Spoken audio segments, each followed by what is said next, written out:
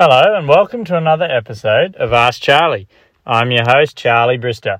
Hope everyone's had a great week, getting their riding in, rain, hail or shine, wherever you are. It's been quite a busy schedule for me. We're gearing up to do Sydney Showjump Club Champs this weekend, so we're very lucky that COVID is pretty well under control and everyone is behaving themselves at the moment. Last weekend, we went to Stonewall Equestrian, run by Chrissy and Heath Harris, and they're doing a great job and supporting the Thoroughbred Sport Horse Association. So that was nice. Have a little quick shout out to a contributor to the Horse Vibe magazine. They've just started a new business. And then we'll talk a little bit more about the podcast I did last week with Peter Shaw, who's one of Australia's most experienced dressage and eventing judges. He's also a very experienced coach. And, of course, we've got our viewer question asking Charlie something. Let's hope I can figure it out.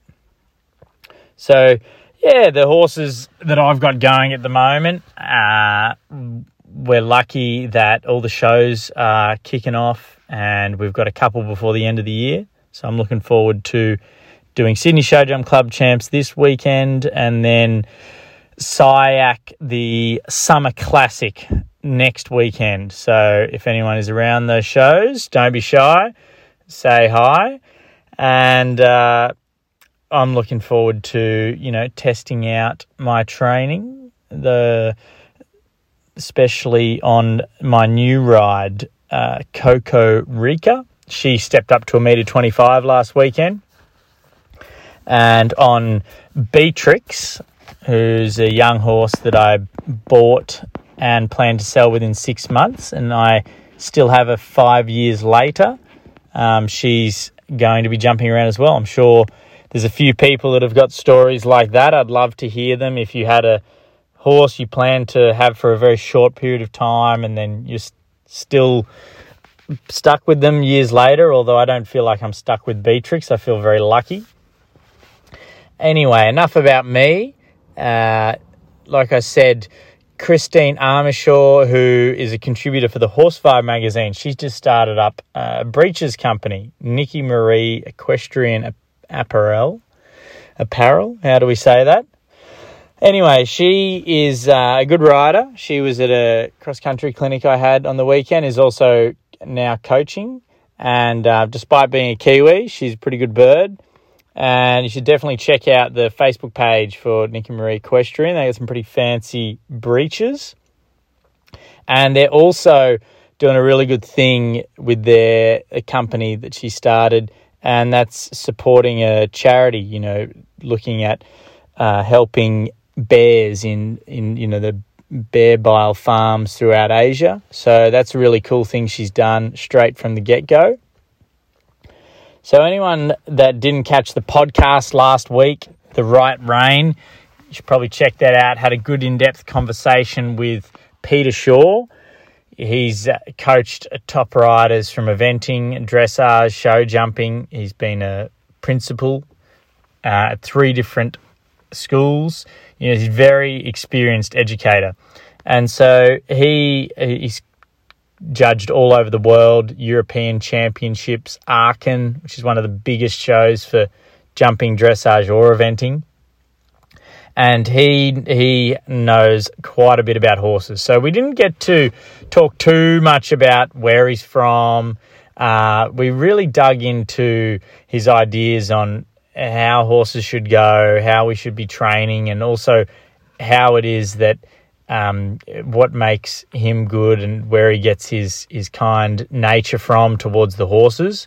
So I think that came across as a big part of it is developing that connection, similar to what I got out of talking to Warwick Schiller a couple of weeks ago about developing that connection and softness with the horse before you start asking it to be doing the more technical things. And so, like I said, there was a viewer question from a student of mine, actually, Jill. She's based down in Sydney and has a couple lovely horses. So she asked Why is it that training and executing flying changes seems to have an entirely different connotation in show jumping than in dressage? My understanding is that flying changes in dressage are considered fairly high level, can be difficult to train, are only attempted on a horse that is well developed in all preceding movements. Learning flying changes is like a dressage rite of passage. Yet, in my very limited observations of show jumping, it seems that changes are introduced early in a horse's education and educated with very little fuss. What's the distinction between the two disciplines, or am I misreading the situation entirely?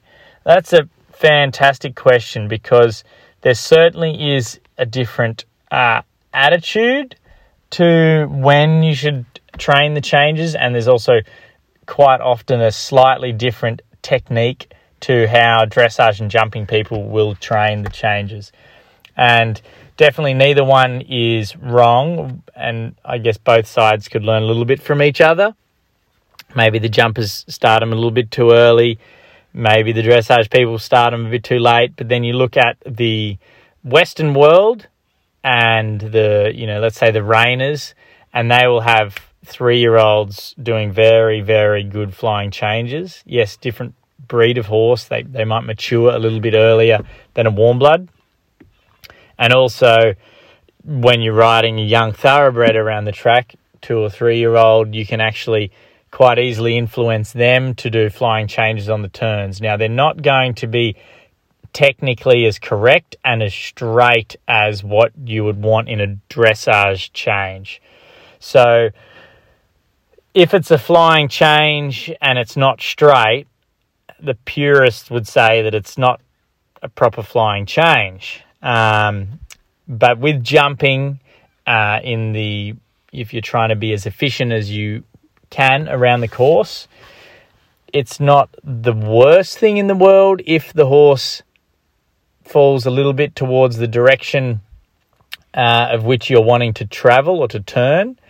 It's not ideal. Definitely, as your training progresses, you want to get them as straight as possible so they stay more balanced and up through the shoulder. If they're falling one way or the other, then they're not going to be sitting behind as much. So I find the show jumpers, or let's say anyone into jumping or cross-country fashion, is going to be riding the horse a bit more forward and in more of a, let's say, a medium canter, generally staying a bit more out of the saddle or off their back. And what that can quite often do is just make it a little bit easier for the horse to figure out how to do the change. And by not asking for it to be perfectly technically correct, it can be a bit easier for the horse to do. So definitely, if you want to train the horse to do perfect flying changes and then eventually to do one-time changes, you should try and maintain that straightness and work on the quality of every single change. I was talking to Dan James, I think, or maybe I was listening to Dan James's podcast, and he was saying that one of the top Western reining riders in America, Andrea Fapani, will set up each flying change 30 times. So he'll prepare for it 30 times, single flying change. Prepare 30 times, single flying change. And that's definitely more how the dressage people would probably do it. Let's really make this as good as we can be.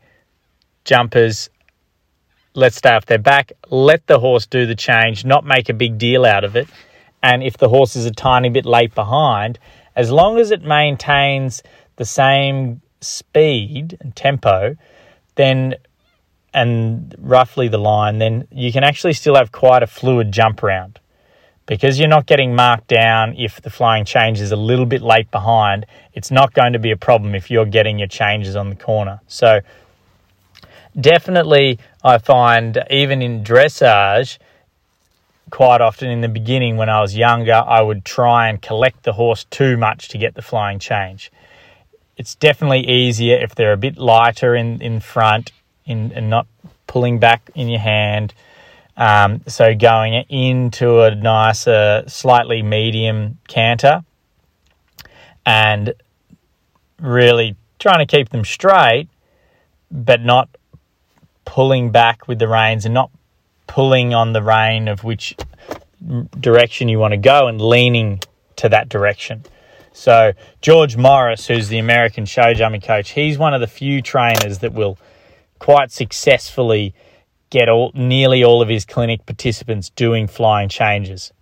And he doesn't get them just doing flying changes from jumping. He spends hours doing flat work first, getting them moving off the leg yield, shoulder in, travers, all those basics, moving the canter forward, bringing the canter back, canter.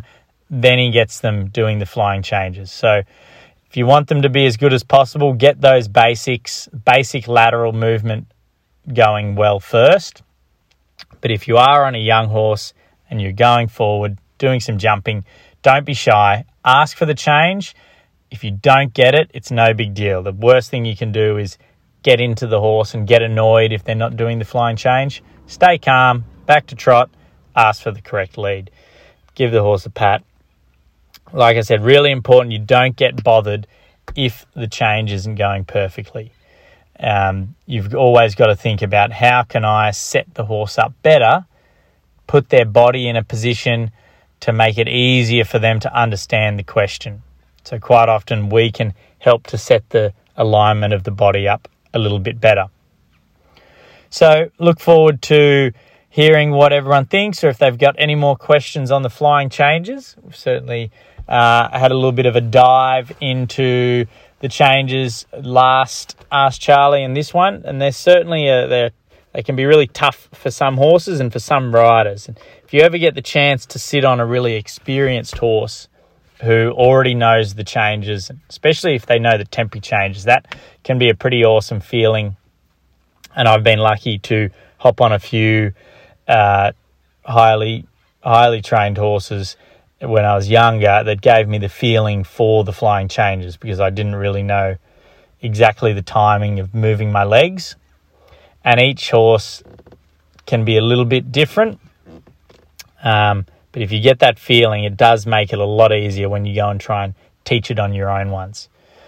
So anyway, let me know if you've got any problems with your changes, or if you've got any other training questions. Love to hear what's going on in the horsey world and what you've got coming up leading into Christmas.